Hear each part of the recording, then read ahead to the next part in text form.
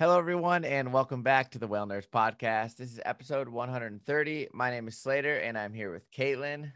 Hello. And we also have a special guest this week. Andy Rogan is joining us. Andy is a marine mammal biologist who has been working with Ocean Alliance for over a decade. He has worked across the globe, and his career has focused on applications of low-cost technologies in marine mammal science, with an emphasis on drone technology. He has been the science manager of Ocean Alliance's SnotBot program since its inception. Welcome, Andy. Thank you for being on with us today. Thanks very much for having me. Really happy to be here. So, I don't know if you want to add anything to kind of your background, but we are going to talk all things SnotBot this episode.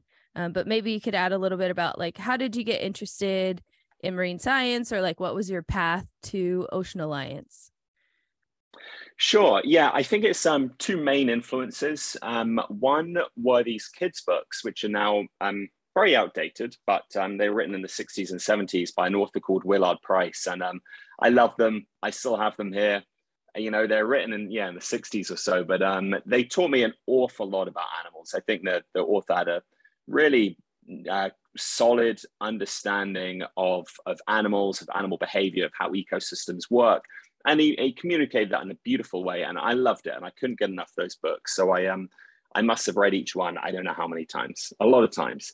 And then the second thing is my uncle, actually, he gave me a birthday card when I was 5. He runs Ocean Alliance now, so there's a bit of serendipity here. He gave me a birthday card when I was 5, and it has a dolphin on the front, and it says, I hope to put you face to face with one of these one day. And, you know, however many years on, 29 years on, I'm working for him. So he provided that focus into marine biology. You know, he was always the role model. I always wanted to be a marine biologist when I was growing up. And I wasn't very good at science for a while. I had to, you know, find my way a little bit, and I did some other things. And yeah, it was always his direction for the marine mammals, and then Willard Price, the author, for the wildlife in general. Oh, that's so cool. I didn't know that the current leader of Ocean Alliance is your uncle. That's awesome. That's really cool. Actually, can you give us a little history of Ocean Alliance? I mean, I know their story from working in Gloucester because we talk about the organization every trip, but I think it's a really cool piece of history in that area. Yeah, sure. No, absolutely. So Ocean Alliance was founded in 1971 by Dr. Roger Payne. And Dr. Payne has now moved on from Ocean Alliance, but he was one of the founders, or one of the pioneers of like modern whale biology. And he was certainly a really important, sort of person in the Save the Whale movement, which, you know, obviously many whales are alive today because of the success of the Save the Whale movement in the 70s and early 80s. And he discovered that humpback whales sing songs. He's well known for that, along with Katie Payne and Scott McVeigh. And, you know, he was just a really influential biologist in the early days of marine mammal science, you know, before the sort of 50s and 60s and 70s and Roger's work and other big scientists at the time. Whales weren't really thought of, you know, in the same way that they are today in the public. You know, they were these big, not monsters necessarily. No one was getting attacked by whales, but we really didn't understand much about them. And that early science really started to shed light on how intelligent they are, how enigmatic, mysterious they are, and all this stuff, and really helped turn the tide of, you know, not only fueled the Save the Whale movement, right, but also, you know, just shaped the modern perception of whales in the public. And I think Ocean Alliance, and in particular, Roger, played a really important role in that. So it was mainly a research organization. Roger, you know, he was a biologist, and it was sort of, the idea was more can be learned from a live whale than a dead whale. There wasn't much science going on back then, and that was Roger's founding sort of ethos. And yeah, you know, since then, it was one of the first organizations in the world dedicated to protecting whales through research. Yeah, through then, you know, it's been 50 years and we've done a lot of different things, gone a lot of different directions. Obviously, I've only been involved for a fifth of that. But yeah, you know, it's sort of been a mainstay, I think, of whale science, particularly in the northeast of the States for a long time. But we have worked around the globe as well. How did the idea excuse me, how did the idea for SnotBot come about? Yeah, so the boss, Ian Kerr, he has always been an engineer, technologist. That's actually how he started out. He used to build hovercrafts back in the day, and he got into whale science through Roger. And this was in the Gulf of Mexico, I think in 2012, and we were doing a program. We were looking at the impacts of the Deepwater Horizon oil spill on the whales in the northern Gulf of Mexico. A lot of people don't realize there are a lot of whales in the Gulf of Mexico, which is super cool. A lot of sperm whales, not many baleen whales. There's Rice's whale, the newly discovered Rice's whale. We actually got a biopsy from one, which is really exciting. But nice. Quick tangent, it's one of the most endangered mammals or animals on the planet. So that was really exciting that we did that. But yeah, I took myself off tangent then. What was the question again? Oh, how did it stop? How did it come about? I got excited talking about rice as well. Sorry. That's okay. We get excited too. Whale nerds, right? Yeah. So we're biopsying sperm whales. We're on this big old boat called the Odyssey, which is this great old research vessel, but very slow. And I don't know if you've spent much time with sperm whales, but you find one, you see it from a way off. We're biopsying them, so you have to get up close to the animal, and then the animal dives, and it's down for like 45 minutes or so, and it's annoying, right? It's really annoying. Obviously, the whale's doing what it's meant to do. Like that's we're not annoyed at the whale, obviously, but Ian was sitting on the bow of the Odyssey. He was about to biopsy it, and it dove. And it exhaled one last time before it dove, and he got covered in the mist and the snot, essentially. It's not technically snot, or it depends on the definitions there, but the exhaled breath condensate, the respiratory sample, whatever you call it, and it stinks, right? It stunk. And that's a sign that there's something in there. There's biological material in there. And I guess that was the initial thought. And he was already interested in drones. And then it was, right, can we fly a drone through this cloud, and what's in there? And other people have done some studies in captivity, and some researchers in Mexico have done some really cool pioneering stuff that was sort of the precursor to SnotBot with a gas-powered helicopter. It went from there. And so the next year we took some drones down. We didn't have permits to do anything with whales yet, but it sort of all came from there. And then SnotBot was a Kickstarter campaign. They got Sir Patrick Stewart involved, which was really cool. He's the honorary chairman of Ocean Alliance. So he filmed like a video. Yeah, it's fun. It's a fun video. They flew out to LA to film that with him. And, it was successfully funded. And Patagonia in 2015, October 2015 was the first SnotBot expedition. And I think we've done 15 or 16 now. So it's been a fun time. That's awesome. Wow. I would have thought that the SnotBot came, like the idea from it would have been like they were filming whales, and then it covered the camera, and they were like, oh, we could put a petri dish on this and get a 2-for-1. Yeah, I mean, maybe the other, it was Karina Espada Whitehouse, the Mexican researcher who did it, and maybe that's where it came from for her. But from our point of view, it was we didn't actually know about that yet, and it was through Ian getting covered in that, and he already was a hobbyist. He flew remote control helicopters, little tiny ones and stuff. So he was already interested in drones, and it was sort of those his natural hobby and his experience in whale biology coming together that led to SnotBot. Do you know what kind of drones they started using at first? Yeah, so at first we were working with a local engineering college in Boston called Olin College of Engineering, and they were actually building the drones for us. And that had its advantages, but we eventually started using the DJI drones, and DJI, right, is the leader now in for those who don't know, in at least public drone technology, and they're just so much more practical. The R&D that these big groups like DJI are doing, they're so easy to fly. They're just getting better and better.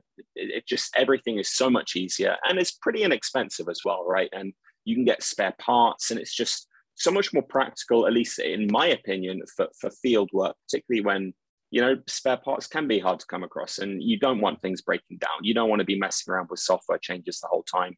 So in the end, we switched to consumer drones, and yeah, we've tried like a bunch of different manufacturers' drones, but at the moment, we're really the DJI drones work really well for us.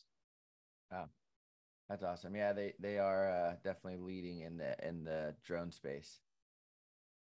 So do you have to still customize those DJI drones quite a bit, or do they have like mounts and stuff now that work pretty well for what you do? Yeah, you know, the actual drone, we're not customizing that much.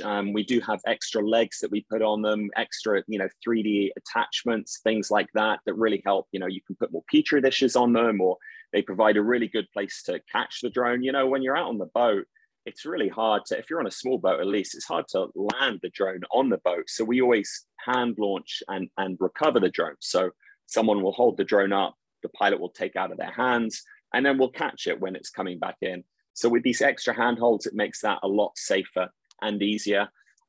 Certainly, you know, there are some, you know, some settings are turned on, some are turned off. You know, through the process, there are a bunch of different things, from the screens and the radio signals that the pilot is using. We've got our robotics manager now called Chris Zadra is great with, you know, all this tech stuff. And I don't really know what he's doing with the drone. I don't think he's not like hacking into the software, but there are a bunch of different changes that, you know, make it safer, make it more practical. And, you know, because you're still flying a drone over whales, over water, you know, it's, yeah, you don't want to lose anything. You don't want any mistakes. So there are a few things that he does do, and that we've, you know, our process has evolved through time. And tell you what, when we're going out on the boat, we have so many batteries, and we have a whole setup for charging them. And because that's the main thing we're doing, right? These days, when we go on expedition, if you're going out on the water for 12 hours, you got to have a lot of batteries. You got to have your charging stations. So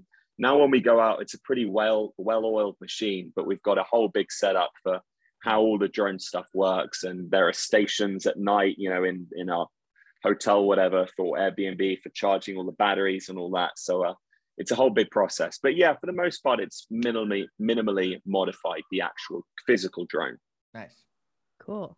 So when you get footage of you taking the sample, like the footage you guys use to share how your work is done, are you flying two drones, or are you able to have the camera work while you're taking this sample?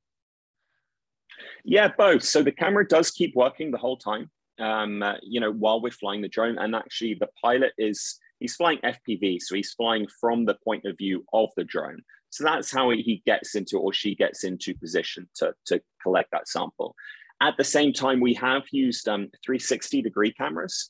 So it's like it's mounted on a pole away from the drone, and it looks back at the drone, and it somehow the software like cuts out the pole. I don't know how that works, but some of the images and the videos that are on social media that have done really well are those 360-degree shots, where it's actually the camera is mounted on the drone and it's looking back at it. So these really cool shots that you can see the whole drone, you can see the whale and all that.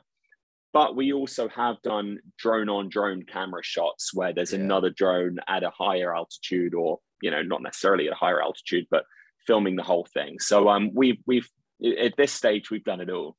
Yeah. That 360 camera idea was a really good idea to showcase the drone actually doing its job, collecting the snot.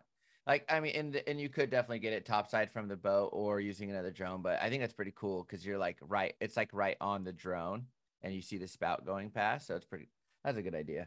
Yeah. Yeah, it's really good. Hey, it wasn't my idea. I can't take credit for that, but no, and some of our more recent work as well, we've done that as well. And the footage is really cool. It really just it just illustrates, not well, illustrates in the right word. It visualizes so well what's going on. So it's cool stuff, the 360 stuff. Yeah. I think you mentioned that you've been to about 15 places now with the SnotBot. What are some of the places that it's been deployed? Yeah, so a lot of places we've just been going back to. You know, we've been to Loreto, Baja California, I think 6 times now. We went to Alaska a couple of times earlier on in the program, Southeast Alaska, Chatham Strait, Frederick Sound, which is it's a pretty nice place to go. We've done Dominican Republic.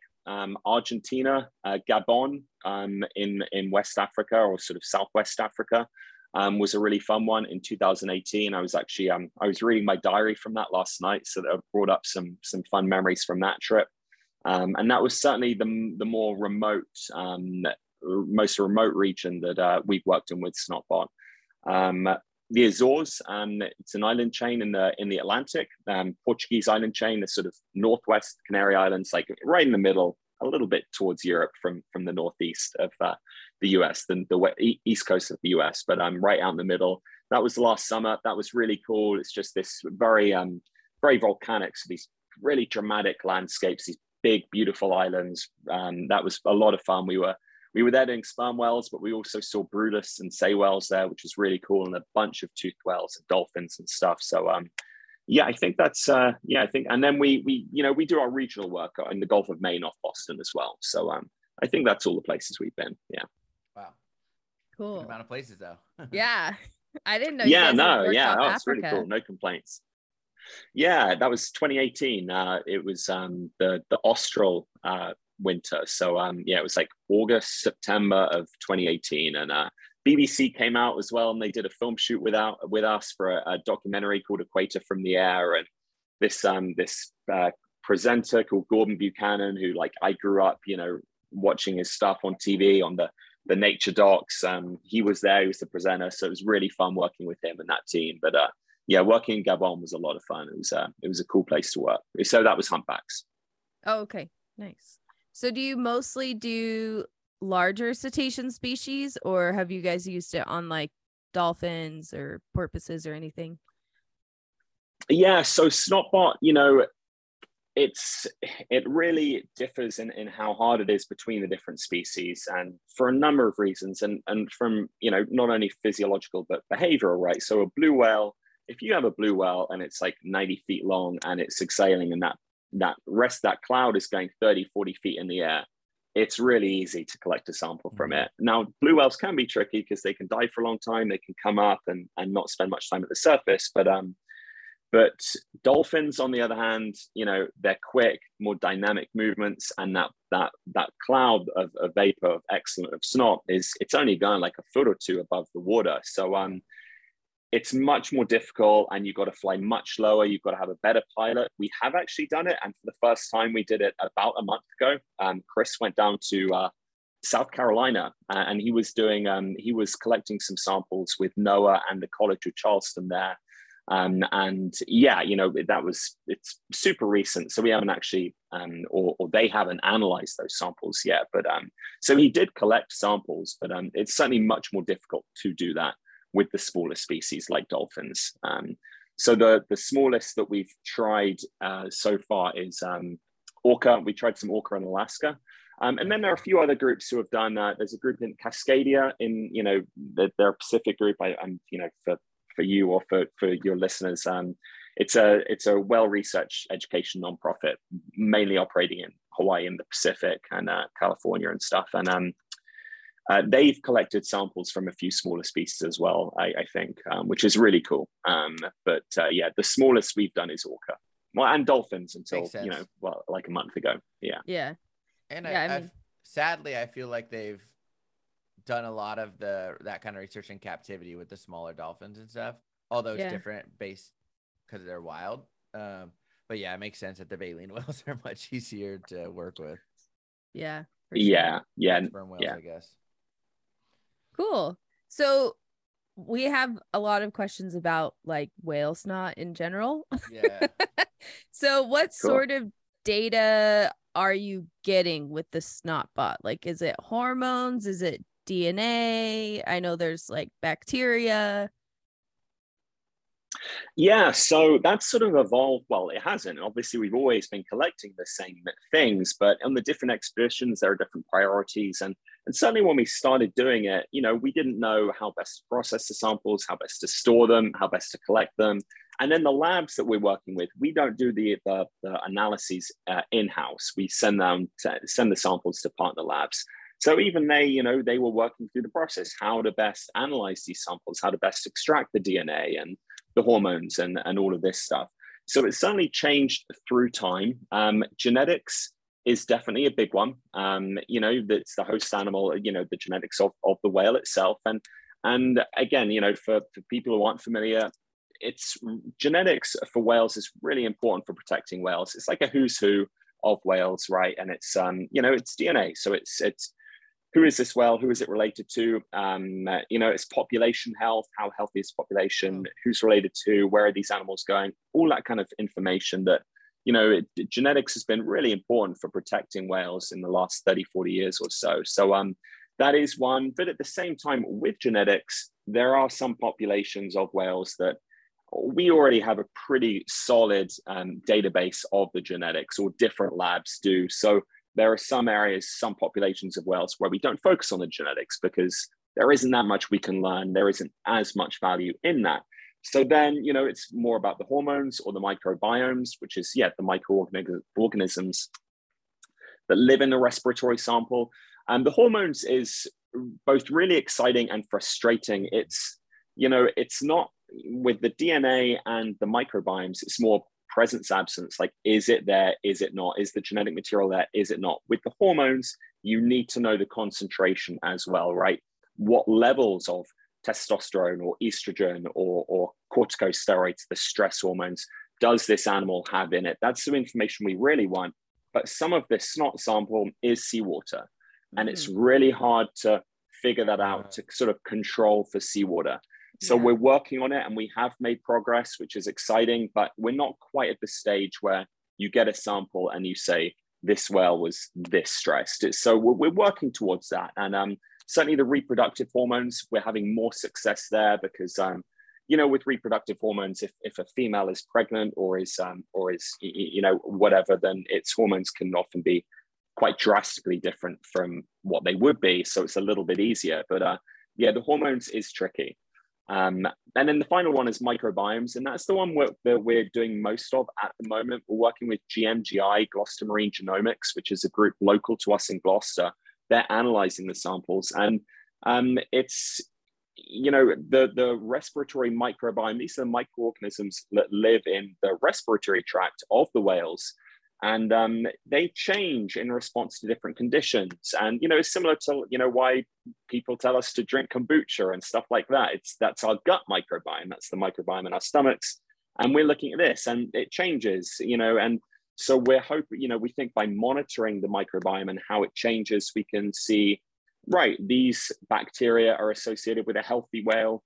These ones are associated with an unhealthy whale. These ones are indicative of this disease, that disease. So it's really exciting. And the last year or two, we've really been making a lot of progress there, which is exciting. That was a long answer. I apologize. That's okay. That was perfect. I do have a follow-up question about the bacteria. Does it grow better under pressure? Is that right? Some of it or something?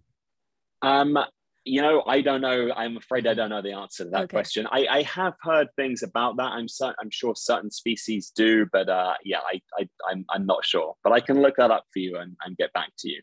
Yeah, it's one of those like naturalist things that like flies out on the boats in New England because they love talking about SnotBot. But I was like, is that true? That it grows better under pressure? I'm not sure. Yeah, I mean, you know, different species, I'm sure, evolved for different environments and different, you know, pressure levels. But I don't know the answer to that, I'm afraid. Okay, fair enough. All right, I have a couple questions out of this one question. What do you, first of all, say, what do you think whale breath smells like to you? Well, it doesn't smell good. It's the easy answer. You know, actually, you can find that the animals that aren't feeding as much, that doesn't seem to be, I don't know if there's a correlation there, but it doesn't seem to be as smelly. You know, it sort of smells fishy, I think. Okay. You know, it's that's sort of the basic. It smells pretty fishy, but it's, you know, there's also like a mental thing, like when you're smelling that, you know that you're sort of in this cloud of whale breath, and you know, it's not just the fishy smell. It's, you know, sometimes you get like the water on you, the vapor on you, and there's something a little, you know, that's sulfury broccoli smell. Yeah, I think it smells like rotting vegetables. Right. So you actually kind of you kind of mentioned in your answer was they tend to smell more on the feeding grounds. So I've heard Yeah, that it's not necessarily their breath from eating, and that it's technically bacteria in their lungs. Do you know about that? no, I mean, I don't. That makes far Yeah. more sense. The feeding thing is totally anecdotal. Yeah. It's just from experience, and that could be. I'm not trying to make a scientific statement Yeah. with that. It's just something that we've sort of found in a few times, but that could be totally coincidental because it doesn't really make sense. Maybe people who understand whale physiology better than me could work that out. I don't know, but yeah, I'm not sure. I want how if you like sleep after you sleep, your breath smells worse because you're mouth breathing or breathing more. I wonder if it's because they're taking more breaths on the breeding ground because I don't know, because they're resting a lot more on the breeding grounds than they are the feeding grounds. But it could go both ways. The males could be up at the surface fighting a lot more too. So yeah, I don't know. Yeah, and it could differ between species. Maybe it's just certain species that we've only worked with on the calving grounds, and they just have better breath. It's an interesting question, and I don't know. I'll ask my colleagues if they have, because that's just what I've picked up in my head. And the respiratory tract, it's separate from the feeding mechanism, right? So I don't know what's going on there, but I don't know, but that's good. It's nice when there are questions that we don't know. Maybe there are biologists out there who do know the answer to that, but I like when things are unanswered. Yeah, I've worked in Maui the last 3 winters. I'm headed there again, but the whales don't smell when they're there. But like I've worked on the feeding grounds too, and they smell really ripe. Right. Yeah. So I mean, maybe that. I think there is something going on, but I don't know. I don't know what the mechanism would be there, but I'm sure better biologists than I would know. And maybe as a SnotBot scientist, I should know the answer to that question. But I'll ask. I'll be putting out some questions after this podcast, and I'll see if I can get some answers from some friends and collaborators and stuff.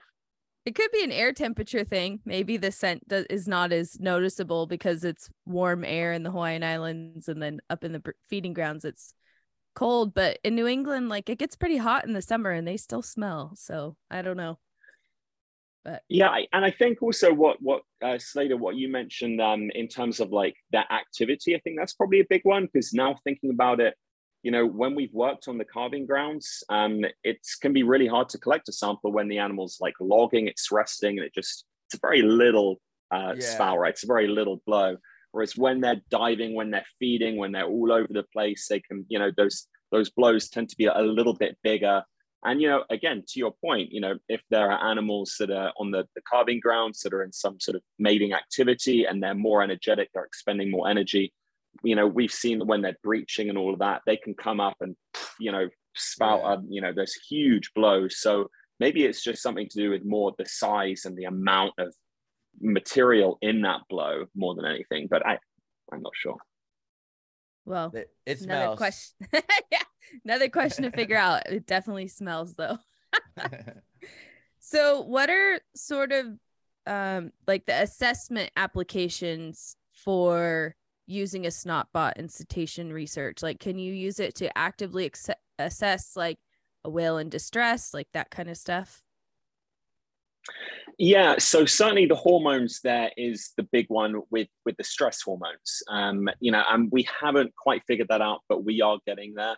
But that's such an explicit indicator of how well an animal is doing. Stress is a response to something negative or perceived as negative. And if an animal is super stressed, that's also bad for the animal, because it's sort of, it diverts resources away from other areas to it's fight or flight, right? So if an animal is stressed, that is not good for it, and something is bothering it. So that is a really explicit one. The microbiome stuff, we will be able to do that. It's a matter of time. We've just got to work through it. Like with any new thing, I'm sure when people were first collecting biopsies, it took a few years before they were like, right, this means that, this is a baseline. You need to collect enough data. And also it depends on the species, right? So different species will have different baselines of different, stress hormones, reproductive hormones, microbiome, organisms, microbes, whatever, stuff like that. The genetics, absolutely. I mean, genetics for a long time has been used for really important conservation purposes to protect whales. So that's one that's already happening. And, we published a paper in January of this year, January 2022, which was this big SnotBot sort of collaborative paper with like 4 or 5 different labs. And we went through all of this and the sort of conservation implications. And, the great thing is that it's non-invasive, right? Or it's far less invasive than a lot, things like biopsying. At least, the evidence we have suggests that, often the whale doesn't know we're there.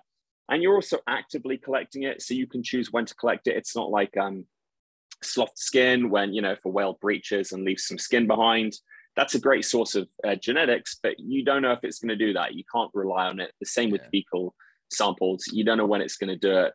So it's hard to rely on collecting genetic data from those methods, whereas with SnotBot, with that method, you can do it non-invasively and you're actively collecting that sample. You're not just hoping that the animal sloughs some skin or defecates, etc. Yeah, they're going to breathe at some point. Right, yeah. If they don't, then that's there's something wrong there as well. So, yeah. I was thinking about the stress levels. It's kind of cool because you never know. Well, the thing is they could get stressed from, like, let's say it's humpbacks in the breeding grounds and there was killer whales the day before. And then, you know what I mean? Then you get that stress level. It could be from many things, but it's kind of cool to see their stress levels. Because it could be from a boat, and that would be the idea. predator. It's right. And then you try and associate that. You try and correlate those high levels with, were there orca in the area, or was there no orca, but there was loads of ships going by, loads of activity. Was there an oil spill recently? Naval sonar, were there naval exercises nearby? You just try and, maybe there's less food, so maybe it's an El Nino year and there's less food and the animals aren't feeding as well. Things like that. And it's also, so you try and correlate it with the those different variables, but then also if you can collect like photogrammetry, so body condition data, how fat and essentially healthy the animal is, and you sort of try and tie it all together. Do you guys get photogrammetry as well when you're doing the SnotBot?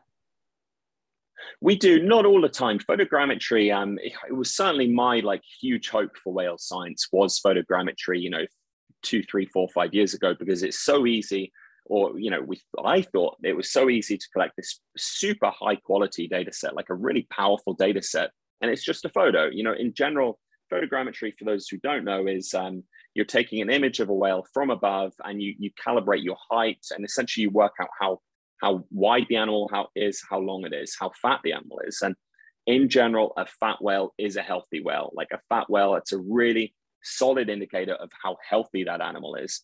So a photo is, almost more powerful than like a snot sample in some ways. Again, that's a generic statement, but even it's just a photo, but it can be really powerful. The problem with photogrammetry is that if the water's rough, then the outline of that whale is a little blurry. It can be a little tough. So it's I thought that this was going to be like the savior of whale science is photogrammetry, because it'd be so easy to collect these vast, easily. You can compare animals from here, from there. You can do it throughout the whole field season. You can just easily collect this really valuable data set using inexpensive drones. But it's, that water, it's a problem. It's hard to, I'm sure people are still doing it. It's still super valuable, right? But that problem of, the how turbid the water is and how, how murky it is and how rough it is, breaking up the outline of that whale makes it's still super valuable, but it's just not as valuable as I thought it was going to be anyway. But that's my opinion, and hopefully that changes in the future. Also, People will work it out. The whales move around, so it's like it'd be cool if, let's say, you could take a picture of Theodore in Monterey in the very beginning of the season when they get here, but then like that whale could probably move up to Half Moon Bay or go down to Morro Bay or go to Farallon Islands, or it could go. And so the only other way it would work is if you could like get a notification from like Happy Whale or something and be like, oh, it's in Farallon Islands. Let's go try to find it and take another photograph. And then you have to hope for the weather to be good. So it'd be kind of tough. Yeah. Follow up on and, whales. maybe be collaborating with different people. You know, a lot of people have done it on the breeding grounds and seeing how, you know, particularly with mums and calves and that sort of energy transfer from the mum and how quickly they drop that weight, how quickly the calf puts it on, because, you know, obviously females and calves are so important to healthy whale populations. But yeah, it's a tricky one. It's a tricky one, but I still think it has a huge role to play in whale science. It's just, I don't know, I keep saying it, but I had such high hopes for photogrammetry, and you know, I was a little disappointed as it slowly became. I realized that it's not quite the total savior that I thought it would be, but I still think it's hugely important. Yeah, I mean, at least your whales in the Gulf of Maine don't really move as much. Like in California, they'll cover like 150 miles. And you're like, dude, what? But at least you have a few whales that stay put there. Well, I'm trying to think, like, if you got whales from like the Alaskan population or Maui, and then you go, or like Pacific Northwest, the thing is it's a lot of times it is calm there during the feeding season because they're tucked in the fjords and stuff. So it might be, maybe it's just like you could use it in certain places. It might be easier to do it where the weather's nice. Totally. Yeah. No, absolutely. Yeah. I mean, some area. Yeah, exactly. Yeah. To your point, you know, we don't really have that really calm weather as much on the Gulf of Maine, but in other areas, certainly we've done photogrammetry with blue whales in the Gulf of California, and it can be like perfect mirror flat there. It's beautiful and it's great. And, you know, blue whales also, they're not as, you know, humpback whales are, they're smaller and they're sort of more dynamic in their movements. You know, they sort of turn and twist and stuff. And blue whales can't. Yeah, so that can be a challenge for photogrammetry. But those blue whales, they're just so big, and they're just, you know, they're not. They're just right there, and it's they're easier to photogrammetry. Pacific Whale Foundation and a few collaborators in Hawaii and Southeast Alaska are trying to do the mom calf thing. But I think that in both places, the water is much more workable. Cascadia does it as well. Yeah. So, but I know the Gulf of Maine University of Hawaii and the Gulf of Maine is not calm or clear. Right. Yeah, it's certainly not clear, which is great for the whales. That's why they're one of the reasons they're there, right? Is all that food. But no, I know there's some really cool Alaska Whale Foundation and the University of Hawaii, and that there's some really cool collaborations going on there with some drone stuff, which is really cool. Yeah. Nice. So what are some of the future directions for the SnotBot program? I know you guys have like a release part of the equipment now that you can deploy tags and things. Yeah, that's the main one we're excited about at the moment. We're deploying data tags on whales. And again, you know, I don't know how much you know about it, but for the listeners, data tags, it's a little tag. It attaches to a whale with a suction cup, and it's like this big. They can, you know, they vary in size, but you get it on a whale. And when they first came out, maybe 20, 25 years ago, it was like huge because data tags, when data tags started getting deployed on whales, you're finally able to understand more information about what the animal's doing underwater. You know, it's so hard to know that. A whale goes underwater, what's it doing? Okay, you know, how deep is it going? How is it feeding? All of this information we really didn't have that much idea on. You can get acoustics. We've done that for a long time, but that can only tell you that much information. Whereas you get a data tag on and it's packed with sensors and accelerometers and hydrophones, and some of them have cameras and depth, you know, recorders, whatever. So it has so much information on it. So it provides really valuable data, like priceless data that really has transformed our knowledge of whales over the last 20 years. The problem with tags is that they're really hard to get on. You know, you've got to race up to that animal. You use a pole. You've got to dunk that tag on it's on at the end of the pole. Tags at the end of the pole, and you dunk the tag on the animal's back, and you've got to try and get there at the right time. It's difficult to do. And using this drone skill set that we have, and using the engineering background that we now have, we wanted to see if we could deploy tags using a drone, just dropping it. It's not that, well, it both is that simple and isn't. We went through a pretty rigorous testing system at the beginning of this year, when my colleagues were dropping tags in like a warehouse on ballistics gel that was covered in water, and they were flying drones back and forth in this warehouse. And we had surrogate whales, and was it Wally the surrogate whale, or Walter the something whale? I don't know. They called a little thing you'd have someone pushing this like trolley with like this stuff on it, and then they had some on paddle boards, and they were dropping tags on paddle boards and all this kind of stuff. But you know, turns out that we can do it, and it's looking really exciting. It looks, you know, it's potentially far less invasive than conventional tagging methods, and I believe we'll be able to, you know, achieve quite a high success rate in terms of how many whales we're able to tag. And we've done 4 species now. We've done blues, fins, seis, and humpbacks, which is super cool. So it's really exciting. It's really exciting work. I'm enjoying being a part of it. We've got a call tomorrow about it. Our 2023 at the moment is looking pretty jam-packed because a lot of people want to deploy tags, and it's hard to do. And so we've got a lot of different collaborations in the works that we're trying to get funded at the moment, which is super exciting. But now that tagging stuff is super cool, and particularly when you have the CATS tags, which are the ones with videos on them, and you can see the video of what the whale's doing underwater. That's it's some cool stuff. I know the Hawaii guys are stoked. Like, they did their preseason meeting a couple weeks ago, and they said they're going to work with you guys, and they're very excited.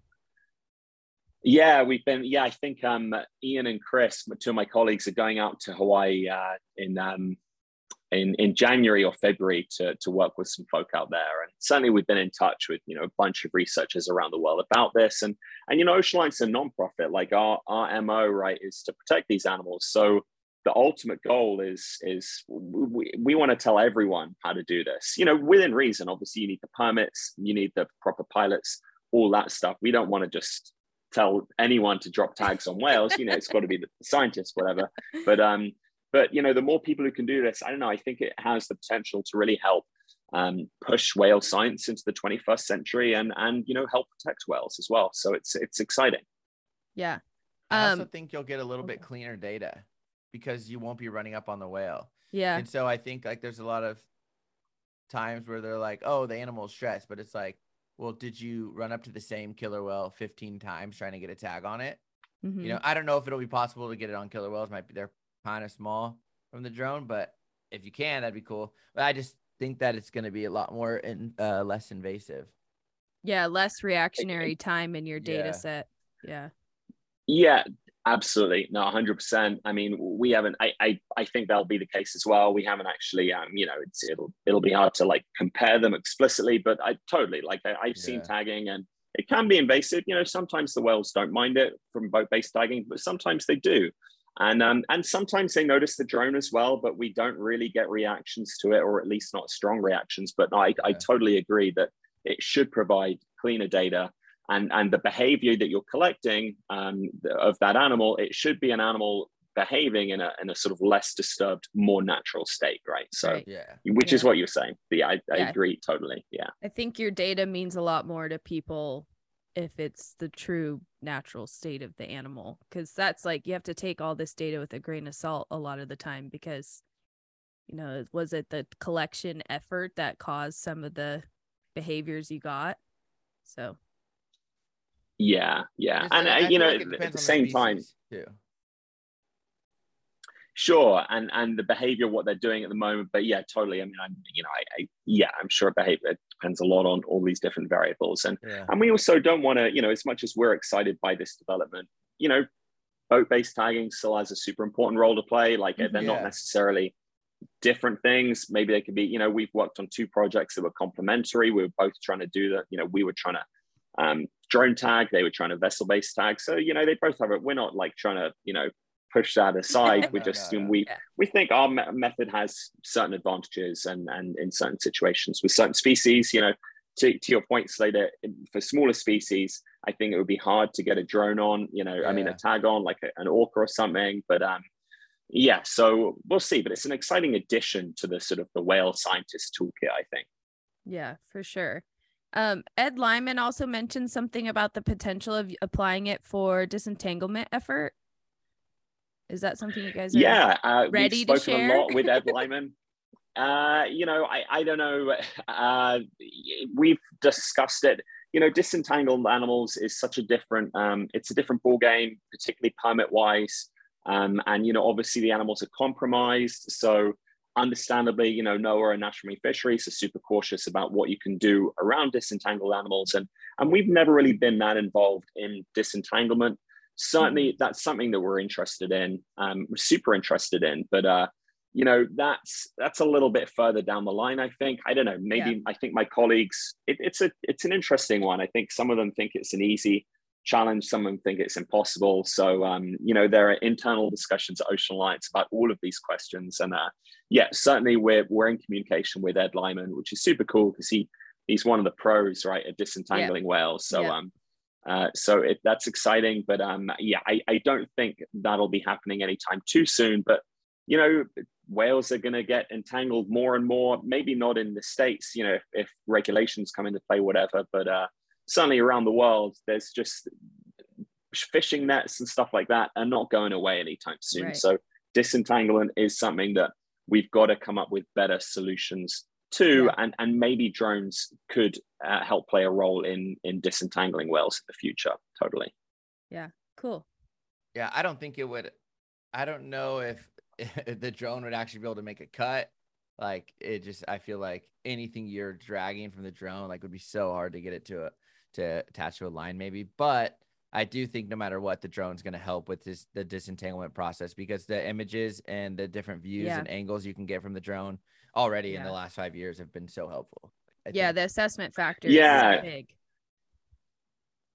And they're discussing a few different ideas. And I don't know I think they've discussed like trying to actually disentangle a whale, but that is in the future. But they've discussed different things about the tracking buoys, getting the tracking buoys so that they can find the whales and things like that. So there are a bunch of ideas in the works, but that is in the early days. I'm not sure where that'll go, if it'll go anywhere, but certainly it's exciting.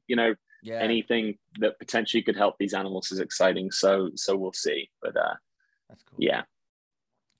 All right. Do you have what's one of your favorite memories from being out in the field? I'm very lucky. I'm very grateful. I've got a few some favorite memories. We've had some cool experiences with blue whales in Loreto where it's just been towards sunset. Often they're feeding on krill, and the krill come to the surface at night or come nearer to the surface, so the animals are feeding at the surface, and there's like these insane sunsets, and then you've got these 90-foot long animal like lunge feeding. Your boat is off, you're just floating there, whatever, and these big animals just lunge feeding around. So that's been cool. Some sperm whales breaching in the Gulf of Mexico. That's been fun. We had a baby sperm whale breaching way out there in the Gulf of Mexico.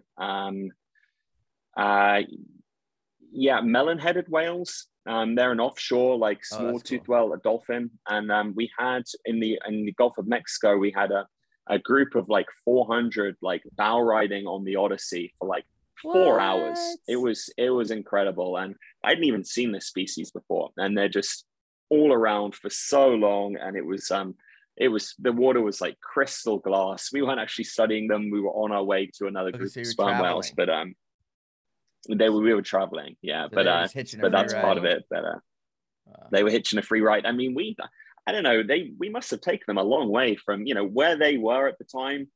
When we found them, or when they found us, like that's where they wanted to be. And when they left us, they were a long way from there. So it's an interesting one. Like, is there a cost to that? Like, they are not where they started, and they were where they started for a reason. It's unlikely that we were going in the exact direction that they wanted to go. So they must like bow riding, right? I mean, I don't know if I'm reading too much into it, but I think that they just go with the flow sometimes. I don't think they have rules. Like, I think we like to think that it's like they're feeding or they're not, but I think sometimes they just don't have rules, and they go wherever they want. And then they're like, I know where my pod's at. The rest of them, I can hear them. So whatever.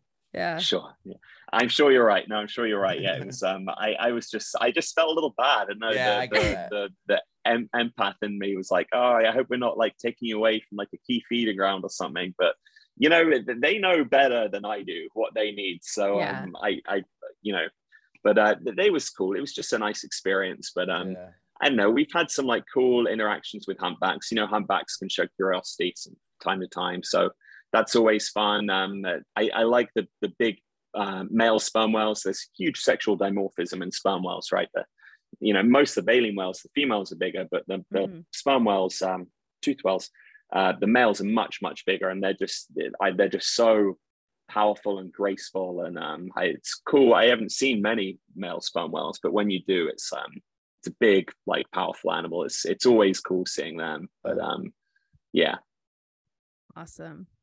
There are a few stories. I mean, I don't know. I'm sure I'm missing some of the key ones. Oh, you know what? Bioluminescence. That's a cool one. Ooh. If you're traveling at night and in a smaller boat, I've done some offshore trips, and again, this hasn't necessarily been researched, but there's a bunch of bioluminescence in the water, and you get dolphins bow riding, and the sort of trails of bioluminescence they leave. Avatar.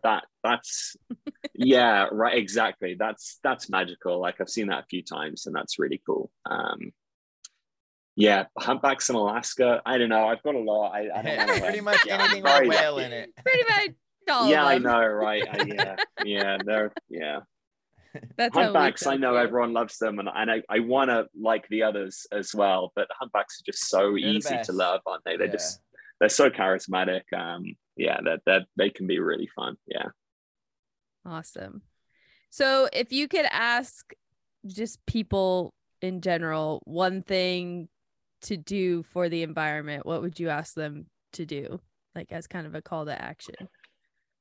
Yeah, sure. I think we're bombarded these days with, you've got to do this, you've got to do that, and there are so many different things. And personally, I just I try and make the changes that are easy for me. I'm not perfect, and I try and progress, but there are certain things that are really easy for me to do that I don't really care that much about. And for some people, it would be the total opposite things.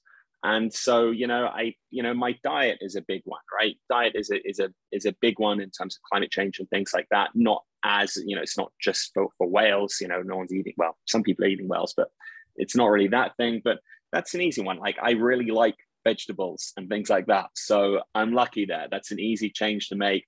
I think just, don't beat yourself up, but just make these changes that are easy for you to do in your lifestyle, and then just build on that. And I'm working on it as well. No one's perfect, and you sort of do what you can where you can. And I don't know, that's what I'm trying to do, and I've got a long way to go, no doubt. But you're just trying to make a difference in the areas that you can. So I think that would be my call to action. Good. Nice. Yeah, it's pretty similar to what we say a lot of the time too. Trying is better than not. Just doing anything, even the smallest things, is helpful. Yeah, just do something. Absolutely. Yeah. Super helpful. Yeah. So how can people follow along with your work at Ocean Alliance and with the SnotBot program? And then how can people support your guys' work, since you're a nonprofit? Yeah, I mean, so the first part, we were on social media, Ocean Alliance. We're on Facebook, we're on Instagram. We also have a SnotBot Instagram page, which is just SnotBot, and the symbol is red. And there's Chris, who's the robotics guy, he posts some really cool footage there of the 360 footage of our tagging and SnotBot and blue whales, like with dolphins bow riding on them. There's some really cool footage on that page and on the Ocean Alliance page as well.